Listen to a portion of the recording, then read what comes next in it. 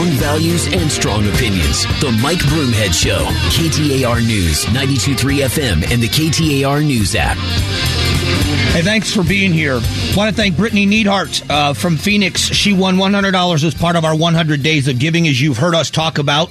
KTAR has been a part of this community for almost 100 years. We'll be celebrating that anniversary in June, and we are so thankful to the Valley that's embraced us for all that time. So we want to give you $100 every single day of the week during the weekdays, and we were going to give a $100 to the charity of your choice. Her choice was the Love Pup Foundation, so we're giving $100 to that organization as well as to Brittany. You could win this $100 by texting the number 100 to 411-923. That's 100 to 411-923. Let's get an update. Over the weekend, I want you to hear the comments of the president again, what the president had to say over the weekend that caused so much controversy. For God's sake, this man cannot remain in power. So he said he was giving his personal opinion on what was going on. I want you to hear now when he was asked about this. Do you believe what you said, that Putin can't remain in power? Or do you now regret saying that because your government has been trying to walk that back? Did your words complicate matters? The fact of the matter is I was expressing the moral outrage I felt toward the way Putin is dealing in the actions of this man, just brutality of it. Half the children in Ukraine. I just come from being with those families. But I want to make it clear, I wasn't then, nor am I now, articulating a policy change. I was expressing the moral outrage that I feel, and I make no apologies for it. My personal feelings. Okay, so again, and I understand the personal feelings, and the president saying that I was just there, I was with those families, I was expressing my personal feelings, except everyone seems to understand, except for the president, I guess, that when you speak not just on behalf of the American people, you were in Warsaw as a guest, and you are also representing NATO. So you were representing the United States, and you were representing a host of other nations. And when you say something like that, it sent a ripple effect. And how was this interpreted by other world leaders? So this is Peter Doocy talking with the president about how other world leaders interpreted those comments. Are you worried that other leaders in the world are going to start to doubt that America is back if some of these big things that you say on the world stage keep getting walked back? What's getting walked back? Made it sound like, just in the last couple days, it sounded like you told U.S. troops they were going to Ukraine. It sounded like you said it was possible the U.S. would use a chemical weapon, and it sounded like you were calling for regime change in Russia, and we know none of the three occurred. None of the three occurred? None of the three. Mr. President? You interpret the language that way. I was talking to the troops. We were talking about helping train the Ukrainian troops that are in Poland. And Peter Doocy, whether you like the adversarial relationship with the president or not, is 100% right that those things were said and interpreted not just by people that listen to Fox News, but they were interpreted by world leaders as comments that were outside of what the consensus was with NATO countries. And this is why it's so important, because we know that Vladimir Putin is a misinformation mastermind. The guy is so good at it. It's what he's done his entire career. And it's misinformation. So let's be fair. Politically in this country, the left would say that it was Russian influence in the election that got Donald Trump to beat Hillary Clinton. They would say he was such a master at misinformation, whether it was Facebook or other tools he used to warp the election and sway people just enough to get Donald Trump over the hump in certain districts. I don't subscribe to that ideology, but they do. They believe he is that good at misinformation that he was able to sway the American people in how they voted in 2016.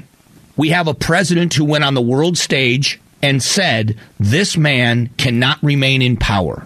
Do you not believe that with the misinformation that Vladimir Putin is giving to his own people, the ideal situation would be that the people of Russia, starting with the elites, the oligarchs, and the rest, they would stand up and say, no more. You've got to stop this. Knock it off. We don't support this. The people en masse would rise up and say, no more. That's an ideal situation from within Russia. We know the grip that the Vladimir Putin and his government has on the state media and the misinformation that they are always giving their people. What did they say to their people? That This isn't true, that the Ukrainians were lining up with NATO to invade Russia. They're freedom fighters because the people in these separatist areas of Ukraine are being marginalized and injured, and we have to protect them, and we're freedom fighters. We aren't going in there to take over the country. We're going in there to liberate people. That was the misinformation. One of the other things is that we can't allow Ukraine to become a NATO country because then NATO will be on our doorstep, and we all know that NATO wants to invade Russia and take over Russia. That's part of the narrative that's being sold to the Russian people. When you then have the American president, after a meeting for days with NATO leaders, stand up and says to the world, this man can't remain in power, that becomes the misinformation machine in Russia. The NATO countries want to do us in. We are the victims here. We're not victimizers. We're not killing innocent children in Ukraine. We're not indiscriminately bombing civilians. We're not doing those things. As a matter of fact, take a look at what the American president is saying on behalf of NATO countries. They want to come in and do us harm, and we aren't going to let that happen. We're going to stand up as a proud Russia, and we're going to fight back and make sure they don't invade us. That's the messaging. And he puts a stronger stranglehold on his position because now the people, being patriots like they are, will rise up and say, just like the Ukrainian people are defending their land and saying, we will fight to the death of every Ukrainian. In order to get us out, you're going to have to take us all out. And he's trying to build that same enthusiasm and patriotism in Russia, and we're helping him do it with the things that are being said by our leadership. So anybody who thinks that this is just politics, it isn't. It isn't just politics. This is important on every level. So this is an NBC News report. How do the American people feel about the handling of Ukraine by this administration? Amid this crisis, President Biden's approval rating is down to 40%. 55% disapprove in a new NBC News poll that also found about 7 in 10 Americans express low confidence in the president's ability to deal with the war in Ukraine. So it's not just a political right. This isn't just a right versus left battle. It is a right versus wrong battle. It's one of the reasons why I respect independent voters so much, because they are becoming a much bigger demographic every single year. And both political parties should be learning a lesson from this, that independent voters are making up the immense number of the demographic. They are the ones making the decision ultimately. Democrats are going to vote for Democrats. Republicans are going to vote for Republicans. Largely, there are some exceptions, but all in all, parties know where they're going to vote. With a growing number of independent voters, if we don't look at what those people who have no allegiance to a political party, if we don't listen to their opinions, we're going to lose. Whatever party you're in, I'm speaking of both parties. And when you have poll numbers like that, the independent voters that don't care if there's an R or a D next to your name, they are standing on right and wrong, and they don't like what they see, and I don't blame them. They have every reason not to. Every reason not to. Going to talk about oil. As now a Republican governor is speaking out against the Biden administration, specifically about Venezuela. But we're going to talk about oil prices, where they're going, what might happen, and what you're going to pay at the pump. It's still a big topic for people, and we're going to discuss it in just a moment.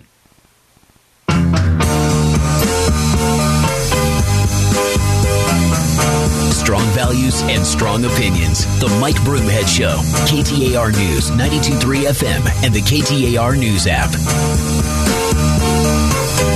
Hey, thanks for being here. Appreciate you spending some time with the show. We talk about pain at the pump and what's been said. We keep hearing over and over again. First of all, it's Putin's price increase. Not true completely. We keep hearing that it's greedy oil companies. Definitely not the case.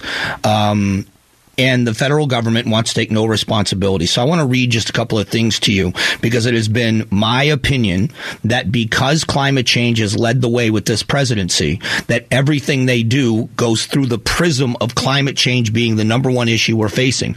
Not the war in Europe, not inflation here in the U.S., not the fallout from COVID-19. Climate change, the number one issue. We've heard the president say it. We've had others in the administration say it. So let's start with the Energy Secretary, Granholm.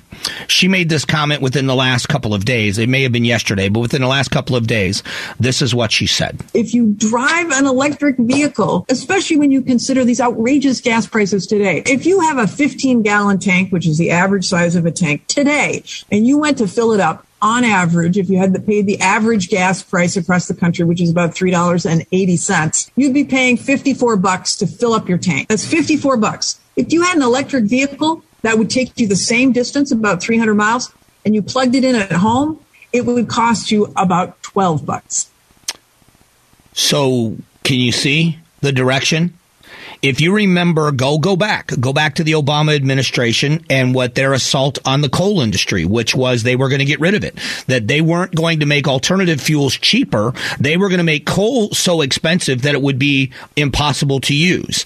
When Hillary Clinton ran, she made the same promise. She was told to stay out of West Virginia. They told her, don't even bother coming here. I mean, it's not even worth your time during the campaign, because they said, we are going to destroy this industry. We are going to make it so cost ineffective that a choice will be these other alternative sources. Who can afford an electric vehicle? By the way, this is what's odd. If you have enough money to buy an electric vehicle, the gas prices are probably not crippling you, number one, because you probably own a home. Not everybody, but you have a residence, a single family dwelling. The majority of the working people that this is crippling are people that live in apartments, live in condominiums. They have roommates. How many chargers are you going to put in?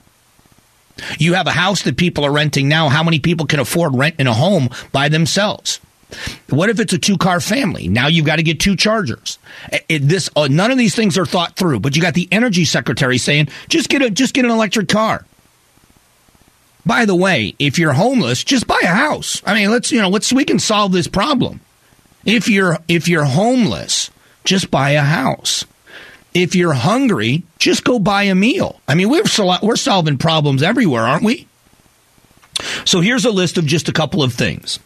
On January 20th, the president signed an executive order directing the federal government to review and rescind President Trump's policies that made us energy independent. His first actions included increasing emission regulations, restricting domestic energy, and he killed the Keystone Pipeline.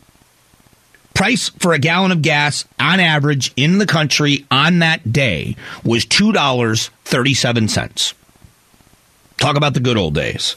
Summer of 2021, the anti-fossil fuel actions by the Biden administration, including a Department of Justice climate action plan, ramped up that would direct buildings away from the use of fossil fuel and energy sources.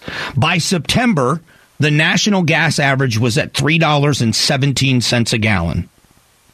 So it went on Inauguration Day, day number 1, it went from $2.37. Mid-April, it was at $2.85. By September, it was $3.17 a gallon.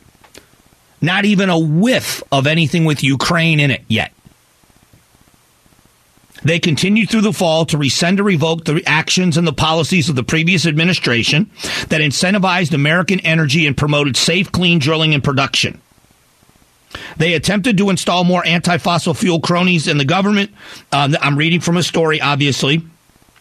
And in November, the average gas price rose past $3.41 a gallon. In the first months of 22, he kept his foot on the gas, which is obviously pun intended, and delaying permits for new oil and gas leases, setting stricter standards for vehicle and power generation emissions, and began hiring Clean Energy Corps. The average price went up to $3.44 a gallon. So you can see at every turn, the policy shift of this administration has directly led to the increase in fuel costs. Now, again, depending on where you stand, you either think this is a necessary, brave, bold move, or you've got to connect what you're paying at the pump to the ideals and policies of this administration. Lastly, the governor of Maryland, Larry Hogan, takes aim at the Biden administration for potentially lifting sanctions on Venezuela. So I want you to think again how important it is to this president that the U.S. that we do not increase production on our own, or at least limits what we are able to do here and not turning it loose. We have gone from one regime like Putin and said we're no longer going to buy your oil, And we've explored deals with Venezuela and the Iranians. Does that sound like an improvement of the people you're enriching with your dollars? Because it doesn't to me. And that's how important it is. This president would rather stop sanctions against the Iranians or the Venezuelans than open up and make us energy independent again with the same stroke of the same pen that he did to lock it back down, or at least diminish it. And that is what the American people are upset about. They want it to be different. We're going to talk specifically about a recession. Are we headed toward a recession? Really good news in Phoenix, in the Phoenix metro area of where our economy is heading. But are we heading for a cliff? We've got some experts that are saying it might be inevitable based on some of the numbers. We'll talk about them next.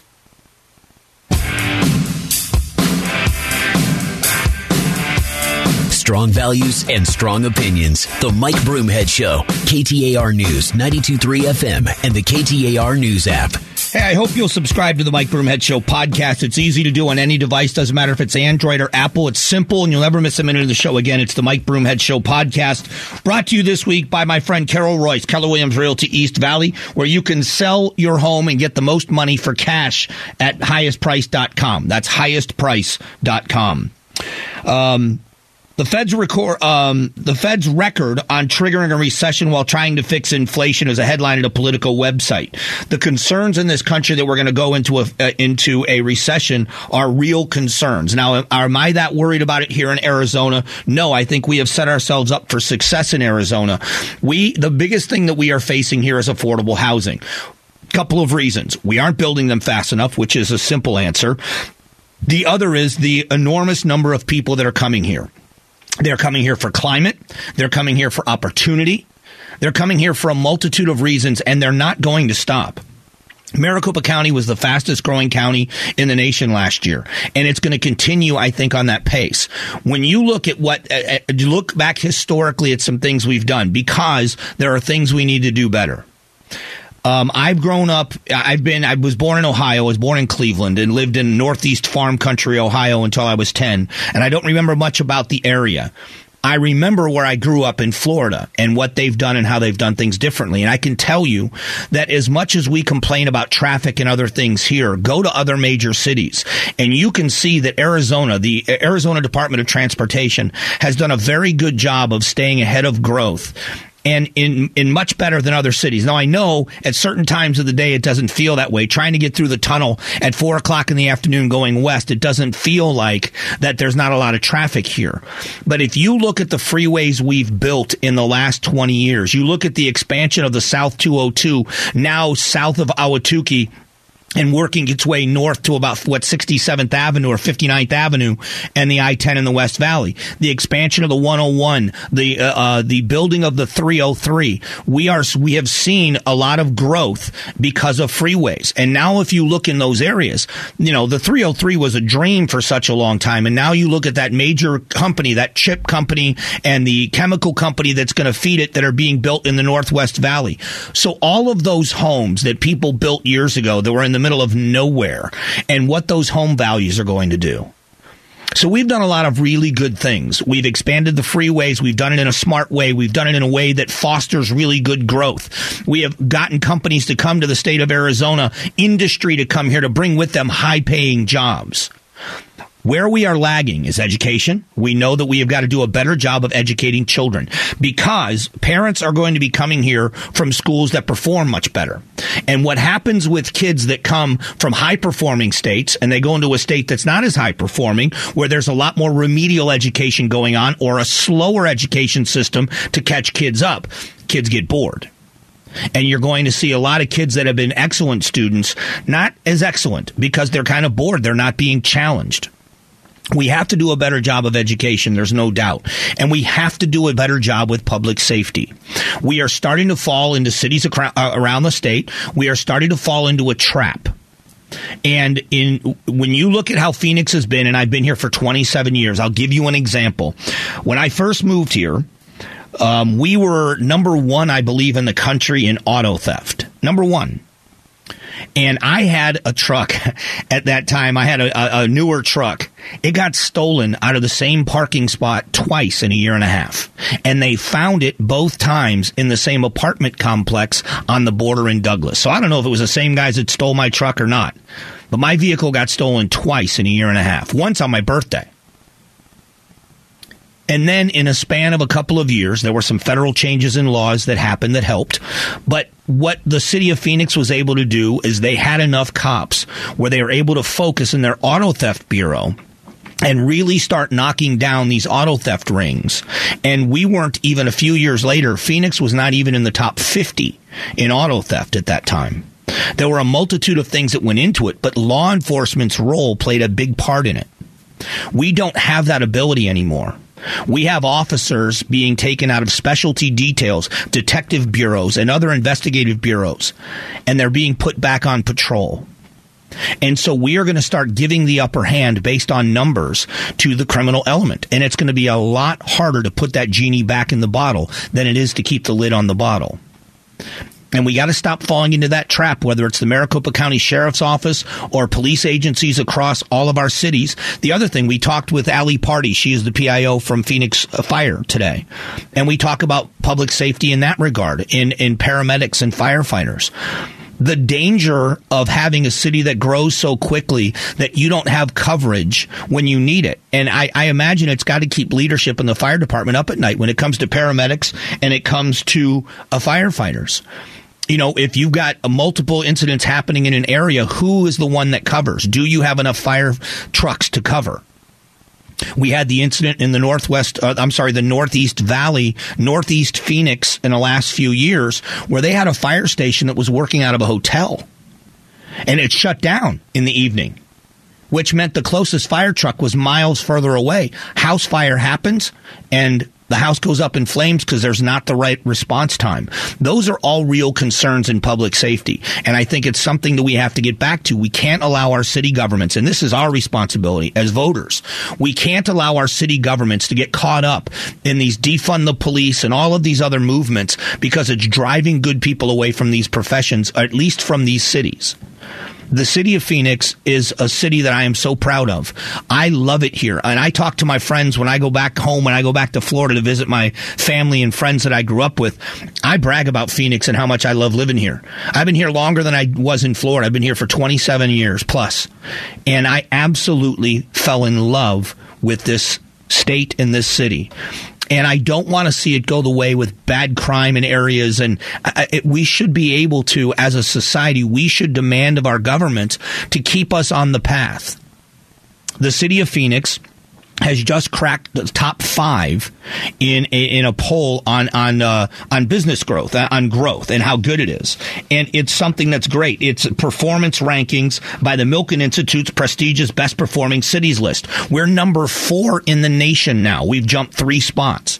Well, if we want to continue down that path, if we want to be a livable city and a high performing city, we've got to put the focus back on the things that got us there, which is safety to begin with. And let's educate our kids. I know we can do it, but there's got to be the same intentional effort that there was made in growing this state and enticing business and industry to come here. We have to be just as intentional in keeping up with public safety like we did with roads. I think it's ironic, and the last thing I'll say on this topic is I think it's ironic that ADOT has done such a great job of expanding our freeway system here in the valley and, around the entire valley. But the state of Arizona really hasn't grown in with DPS. You want to know why crashes are happening and people are driving faster and things are happening the way they are? They're outmanned. There's not enough cops, not enough troopers to cover the freeways. And we've got to refocus on those things and make sure that those things are happening. What we're going to do coming up in just a moment is today is National Vietnam Veterans Day. I want to tell you a story about the Vietnam veterans that have influenced my life and why, because they have done my family such a big service. And it's not just my family, it's the entire country. But we're going to honor the men and women and tell you why this day is so significant and so important. So we'll get to that coming up here in just a moment.